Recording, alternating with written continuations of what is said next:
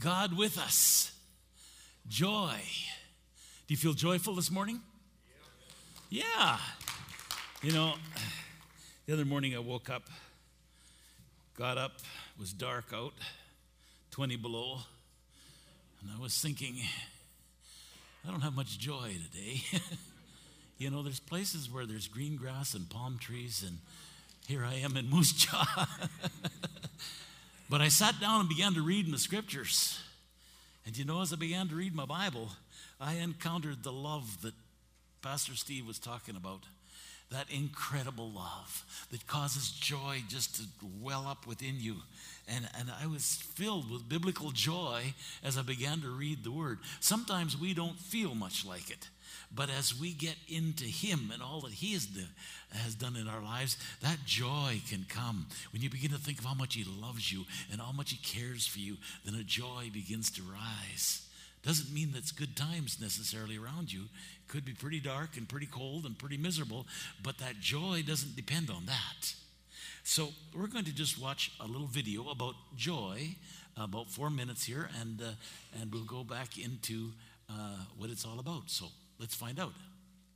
Being in a good mood is really great, and most languages have lots of words to describe the experience, like happy, cheerful, joyful, and so on. The same goes for the languages of the Bible. In ancient biblical Hebrew, there's a variety of words, like simcha, sason, or gil. In the Greek New Testament, there's kara, euphrosune, or agaliasis. Each word has its own unique nuance, but they all basically refer to the feeling of joy and happiness. Now, what makes these biblical joy words interesting is noticing the kinds of things that bring happiness, and also seeing how joy is a key theme that runs through the whole story of the Bible. Let's start with sources of joy. On page 1 of the Bible, God says that this world is very good. And so naturally, people find joy in beautiful and good things of life, like growing flocks or an abundant harvest on the hills. The poet of Psalm 104 says, a good bottle of wine is God's gift to bring joy to people's hearts. People find joy at a wedding or in their children. There's even a Hebrew proverb that compares the joy that perfume brings to your nose with the joy a good friend brings to your heart.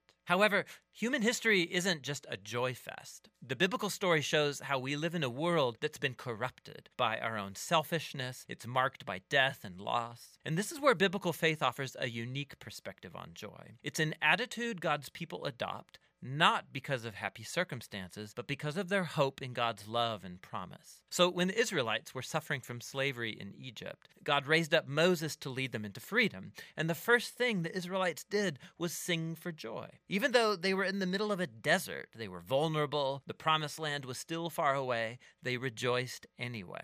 Later biblical poets looked back on this story and they remembered how the Lord caused his people to leave with joy, his chosen ones with shouts of joy.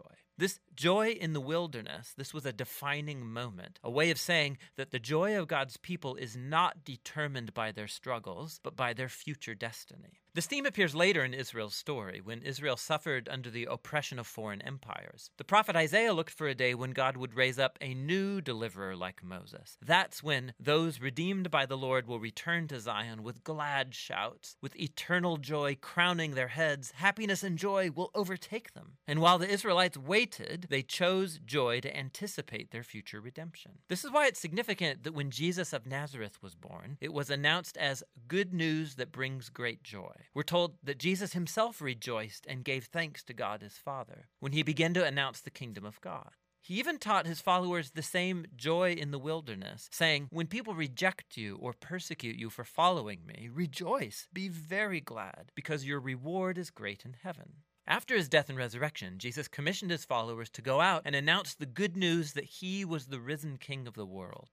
And as they did so, the early Christian communities were known for being full of joy, even when they were persecuted. Like when the Apostle Paul was sitting in a dirty Roman prison, he could say that he's chosen joy, even if he gets executed. He called this the joy of faith, or joy in the Lord. He believed it was the gift of God's Spirit, a sign that Jesus' presence is with you, inspiring hope in the midst of hardship. And when you believe that Jesus' love has overcome death itself, joy becomes reasonable in the darkest of circumstances. Now, this doesn't mean that you ignore or suppress your sorrow. That's not healthy or necessary. Paul often expressed his grief about missing loved ones or losing friends or his own freedom. He called it being full of sorrow and yet rejoicing. As he acknowledged his pain, he also made a choice to trust Jesus, that his loss wouldn't be the final word. This is very different from the trite advice to turn that frown upside down. Christian joy is a profound decision of faith and hope in the power of Jesus' own life and love. And that's what biblical joy is all about.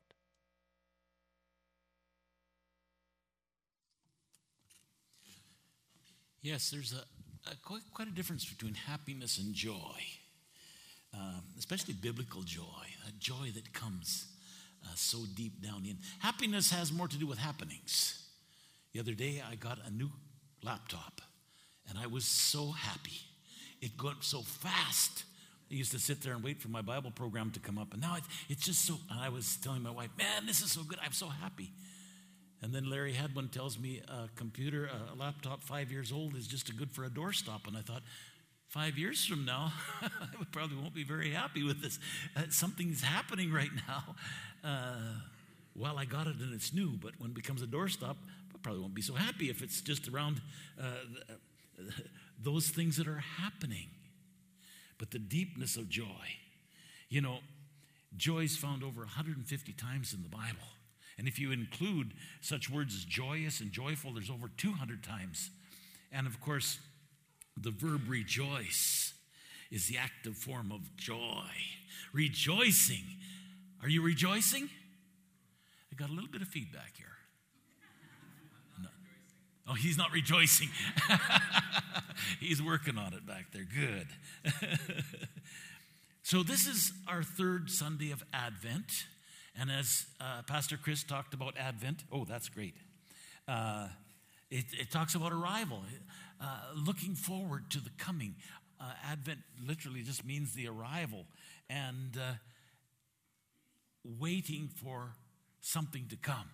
And so we're waiting for Christmas to come, especially the kids that are waiting for Christmas and all the gifts and all the rest of it. We're waiting, but we're just remembering and waiting because we know Christ already came. Have you thought back to if you have children, do you remember waiting for them to come? Last summer, Lynette was working in the office over here, and every little while she was getting a little bit bigger and bigger. And Kyle was waiting and waiting and waiting, and then now that was fulfilled.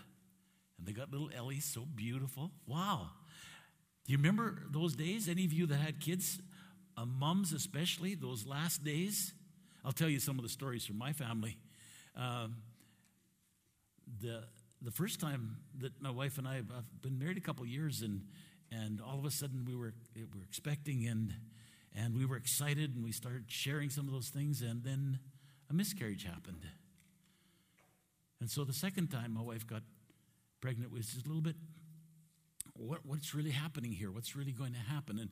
And we were restraining our joy and everything, but then as the months and months went by, and then we got down to, that 8th month and in there, and it gets a little bit, when's this going to be over?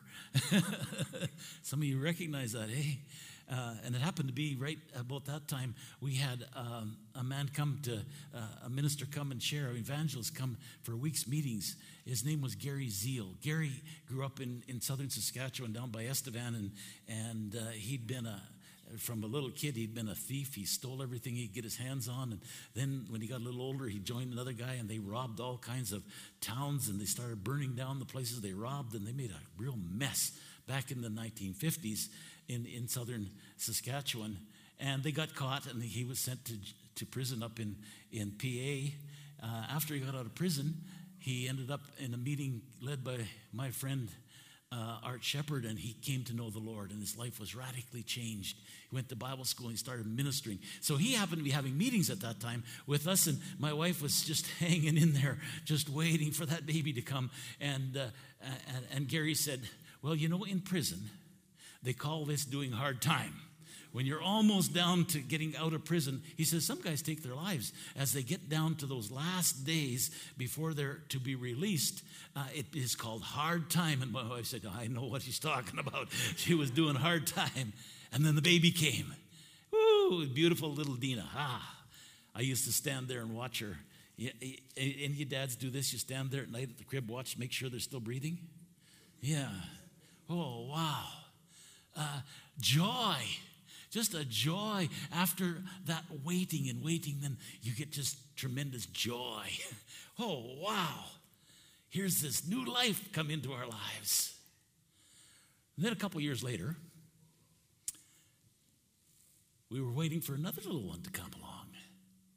And but this is a little more, this is harder now because you got a 2-year-old. And you're about to have the second one, and you can't just concentrate on the new one. And then along came Daisy. Woo! We were excited.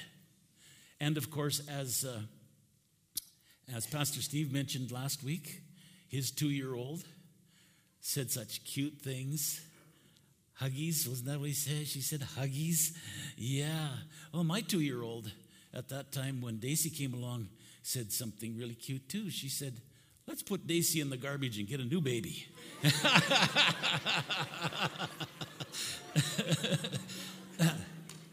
A little sibling rivalry already. But the joy after waiting and waiting and waiting, the joy. And then a year or so later, my wife is pregnant. We're living in Texas. It's 40 above that summer every day, 40 above. She almost melted. She said, I've got an oven inside me and an oven outside. I don't know if I'm going to. And the waiting. And we were waiting for this baby to come. In those days, you didn't go and do an ultrasound. You didn't know you get a boy or a girl. You took what you got. And we were waiting and waiting and waiting. And it was on a Monday. I went to the dentist, and he told me he was going to put me in the hospital to remove 2 impacted wisdom teeth, and he didn't. He just said, I'm going to take them out right now. And he pulled these 2 impacted wisdom teeth, and I went home with such a sore jaw, and all that week he gave me some painkillers, which in those days I didn't even use aspirin, so I didn't take any painkillers till Friday night.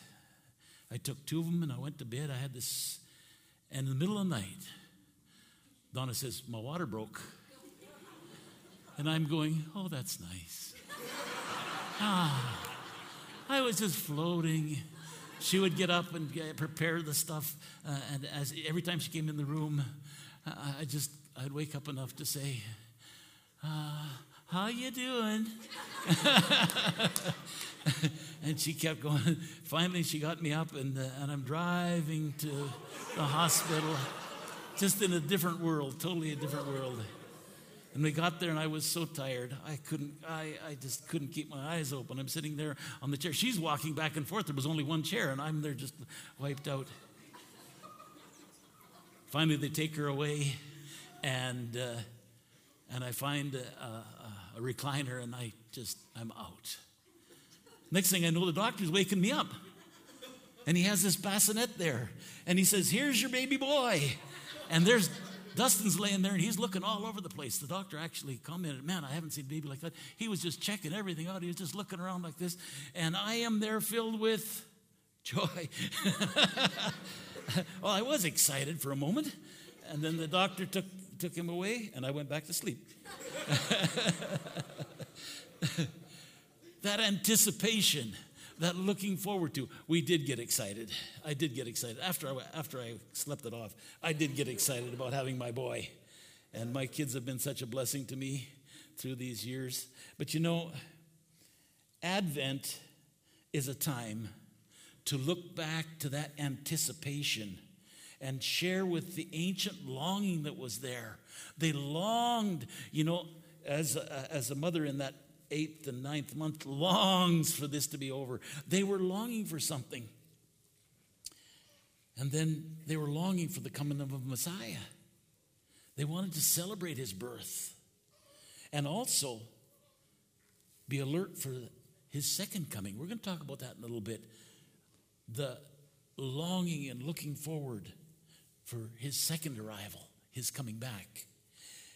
But let's just concentrate a little bit on what was happening in Israel about this time. Now, we're studying through the story, we're reading through the story, and we're right up to David, right? Are you all up to David? And different things are happening to David. As we go through the rest of the story, we're going to come to a place where the Old Testament ends and then the New Testament begins. And from Malachi to Matthew, there were 400 years. And they call them the 400 silent years because for 400 years, there was no prophetic word.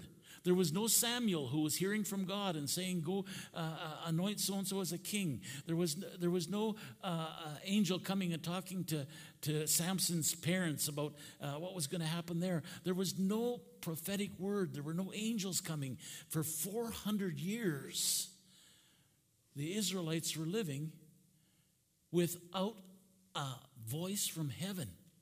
Now, they weren't very silent in what was going on because in those years, the Babylonians had come and taken over, which was the Iraqis, and then those from Iran, the Persians, had taken over, and they were in charge of Israel for a while, for quite a time. And then along came this Greek boy called Alexander the Great, and he came conquering, and he came through, and he conquered all of the Persians, and he conquered all the way down to India and Egypt, and he took over Israel.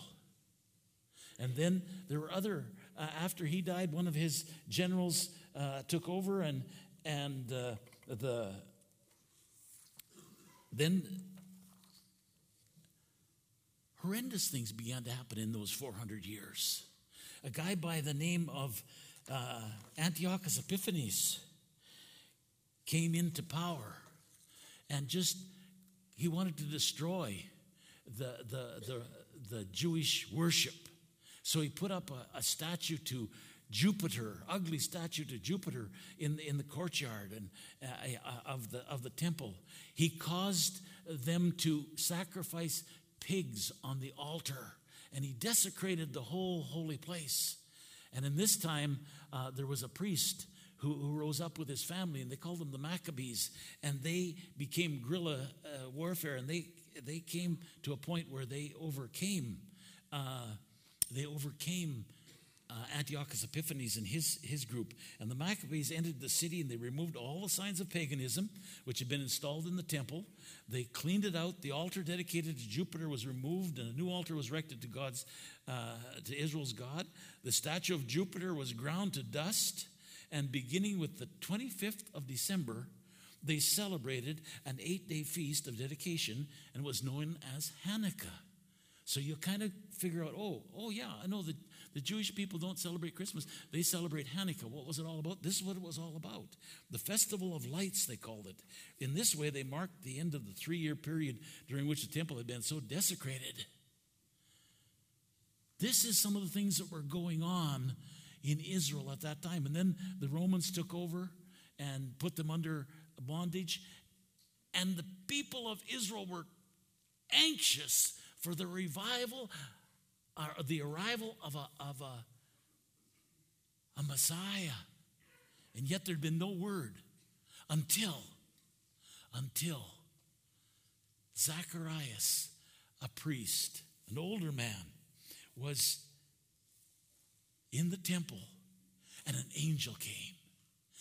Can you imagine the excitement, the joy when they began to realize what was going on there? In Luke 1:13-14, it says, "But the angel said to him, 'Do not be afraid, Zechariah. Your prayer has been heard. Your wife Elizabeth will bear you a son, and you are to call him John. He will be a joy and delight to you, and many will rejoice because of his birth.'"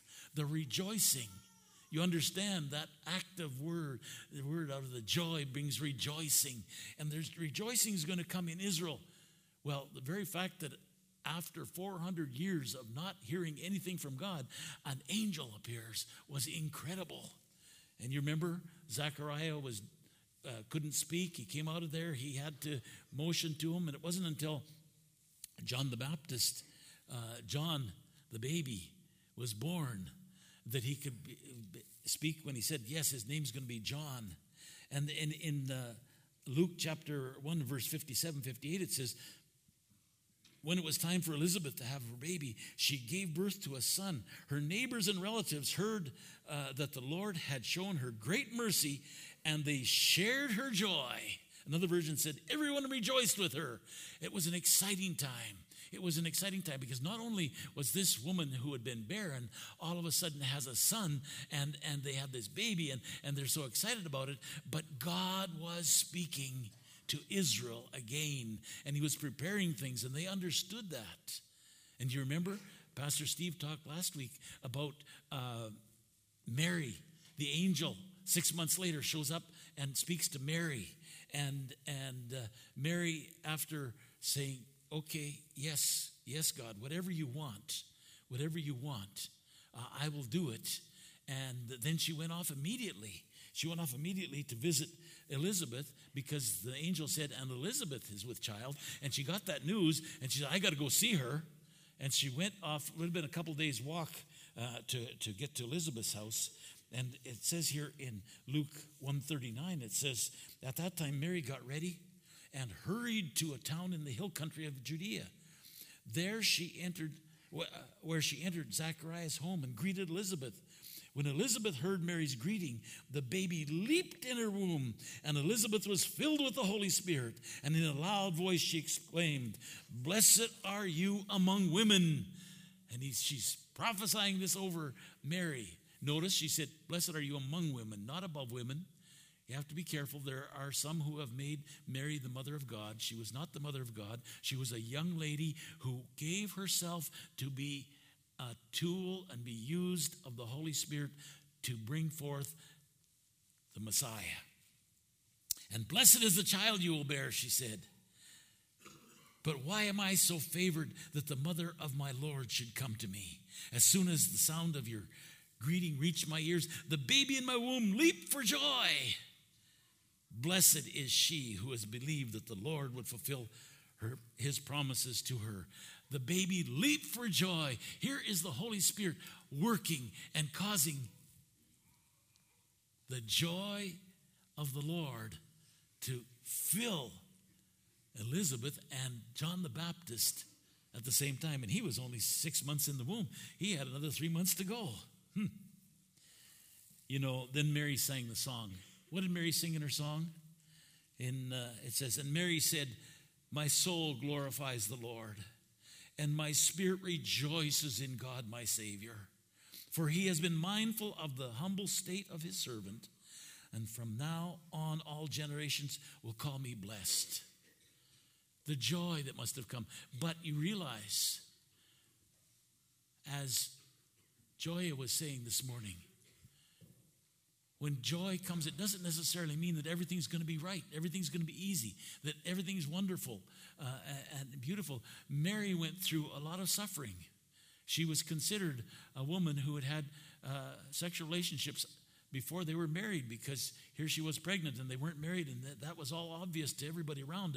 And she went through a number of things, but the joy came for her, I'm sure, when she said, God, I'll do anything you want me to do. You want real joy this morning, then open up and say, Lord, what do you want from me? I want to know you. I want to be filled with your joy. Don't make it one of those things that rely upon, if you do this, I will be filled with joy. If you'll just do this, then okay, I'll be joyful. No, the joy comes when we begin to realize that God so loved the world that he gave his only begotten Son. That's where the joy comes in. That's where the joy of this season that we celebrate this in, that's where it comes from. And it's really important. Mary didn't have to. She didn't have to, but she said, I will. She rejoiced because she chose joy. Do you choose joy?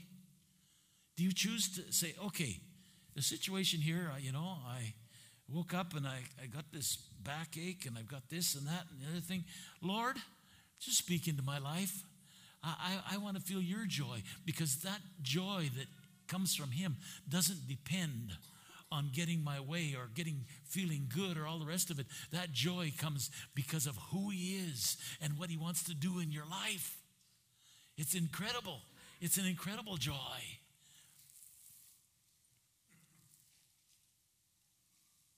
A lot of times there's situations and seasons we go through, and we have to choose joy. We have to say, no, I know you, Lord. I know that you love me. I know that you gave your life for me on the cross. I know. We can rejoice. We can embrace the miracle of God with us, and we can line up with what he's doing if we want to.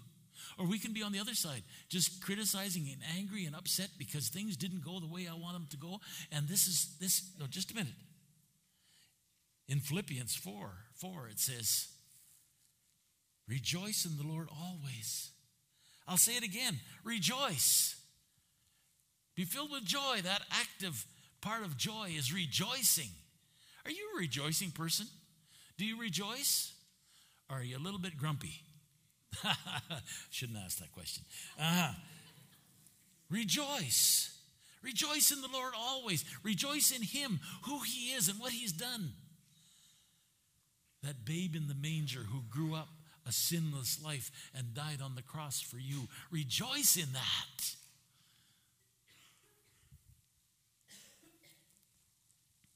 In Romans 12, it says, rejoice in our confident hope. Be patient in trouble and keep on praying. Be patient in trouble. That joy. We have a hope.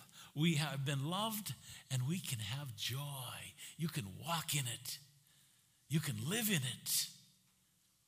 Incredible things. What happened on that night?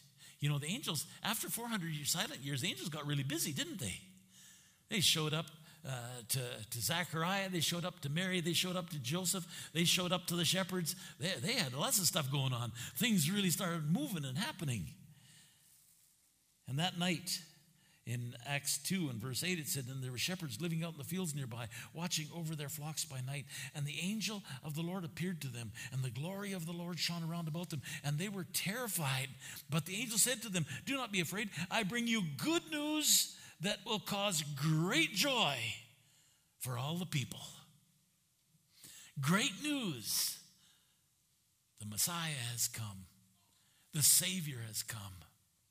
Do you need a Savior? He died for you. Great joy comes when you come into a relationship with the one who loved you so much that he gave his life for you. Great joy. What's the bedrock of your joy? Do you realize that? We get so busy in this world. I tell you the story about Dustin's birth, and because of circumstances around me, I couldn't rejoice like I wanted to at that time because of the drugs those 2 pills that I had taken. But you know what? I just get so excited when I stop and I say, Lord, I can't let all of the things that are going around me, the aches and the pains and this and that and the other thing and the ups and the downs, I have to concentrate on you and walk in your joy and live in it. I want to just quickly touch one more part of Advent. As we said, Advent means arrival. They were waiting for his arrival, but he came. He lived. He died. But he said he was going to come back again. So are you prepared for his second advent? The second advent? That arrival? When we think of his coming back again, what does it put in you? Excitement or fear? Joy or fear? He's coming back again. Oh, yeah. In Acts 1, verses 9 to 11, it talks here about he was with his disciples. I'm going to paraphrase this. He was talking with his disciples, and all of a sudden, he started going up into heaven. And he disappeared into the clouds, it says, out of their sight. And they were just standing there gazing into what's this? And then there were 2 angels showed up. Men dressed in white, it says. And he said, men of Galilee, why are you standing here with your mouths open, looking up in heaven? Don't you know that this same Jesus has been taken up into heaven, will come back in the same way that you've seen him going to heaven? He's coming back soon. He's coming back, and we need to be prepared for his arrival. Are you prepared for his arrival? If he came back today, are you prepared for his arrival? Fear of the future. Oh my. There are people today that are really pumping out fear of the future. Incredible fear of the future. I was talking to Pastor Steve the other day about when I was young, the cartoons that usually were making fun of Christians and everything always had a man with a sandwich board and going down and saying, repent, the end is here, or repent, the end of the world. Do you remember those? Younger people don't even know what a sandwich board is, right? They think you're going to eat it. But this used to be, and it used to be always making fun. And now we have a 16-year-old she isn't wearing it, but repent, the end of the world is coming. You got to change your way. If you're going to save Mother Earth, you got to change repent. And fear is coming out all over for our children. Fear, things are going to happen. Strange things are going to happen. The world's going to be destroyed, and we're not all this. I was thinking about that, and it's interesting. I hope I don't get you too off base here, but have you heard the prediction? I don't know where the prediction came, if it came from the United Nations or whatever, but 12 years. How many have heard that? 12 years, yeah, there's terrible things are going to happen within the next 12 years. Or if we don't change in 12 years. I began to think about that, and I thought, that's interesting. 12 years, I'm going to be really old. But I began to think about that. Do you know what I realized? In about 12 years, something is going to be fulfilled. You know what it is? This very verses there in Acts, where he stood on the mountain and he went back into heaven. We're going to complete 2,000 years. In about 12, 13 years, we don't know, our calendar isn't quite adjusted, but in about 12 or 13 years, it's going to be 2,000 years from when that happened. I know back when it was the turn of the century in 2000, oh, God, Christ is coming back because it's 2000. No, he didn't come back from the date of his birth. But what if he was going to come back from the date that he left 2,000 years later? Hey, that's 12 years down the road. Okay, I'm not putting a date down that you're going to go on your calendar and say, Doug said Jesus is coming back in such and such a day. But I want you to think about this. If you knew he was coming back, what would you do differently? Would you have joy? Would you readjust some of the things in your life if you knew he was coming back? He could come back this afternoon. He could come back today. I don't think he has to wait for 12 years. But I began to think about this. Are you excited about his second advent, his coming again? Years ago, I heard it preached over and over again. He was coming soon. We used to sing that song. He's coming soon. He's coming soon. Maybe morning, night, or noon. And we used to sing all of that. And then it kind of became like, yeah, he's going to come back someday and someday. But I tell you this, if you will focus in on who he is, you'll be prepared for him coming back at any time. And we need to adjust our lives to that. We need to invest in the kingdom instead of investing just in us. We need to reshape our lives and say, hey, whoa, I'm excited about your coming back again. I want to spend eternity with you, Lord. It might be that we'll just live our days out and die, and he won't come back for more years or not. I don't know. I'm not saying when, but I am saying this. He is coming back. Even the world is worried about apocalyptic things that are about to happen. How about you and I? In John 14, Jesus said this. John 14, 1-3. Do not let your hearts be troubled. Be filled with joy. Don't let your hearts be troubled. You believe in God? believe also in me. My Father's house has many rooms. If that were not so, I have told you that I'm going there to prepare a place for you. And if I go and prepare a place for you, I will come back and take you to be with me, that you may also be where I am.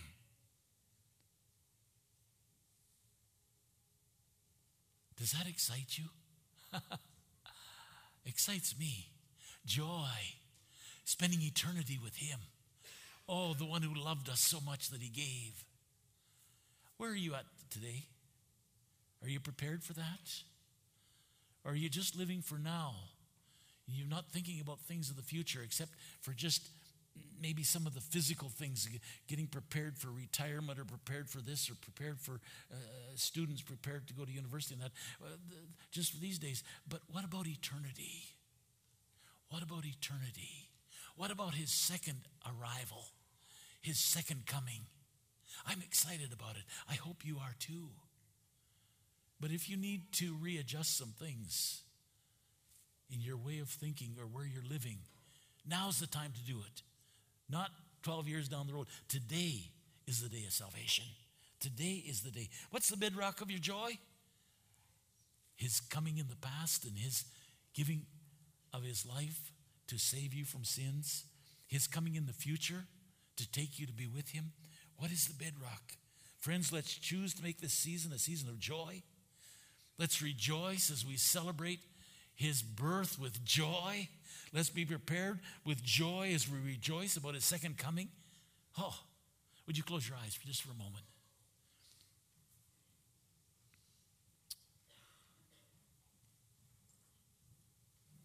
How much he loves us. Oh, Lord, you love us so much that you came. And you brought joy into this world. And oh Lord, you're coming again. And our hearts begin to leap within us. And sometimes, Lord, it seems like we're going through some hard times. And I know this world is going to go through some real hard times, but I know that you love us and you prepared a place for us. And I give you the glory and the praise. So Lord, if there's someone here today, they need to cry out to you and ask for forgiveness and readjust their lives to be prepared for your second advent. I pray that they would do that right now. Lord, speak into our hearts and lives this day. We give you the praise now. In Jesus' name, amen.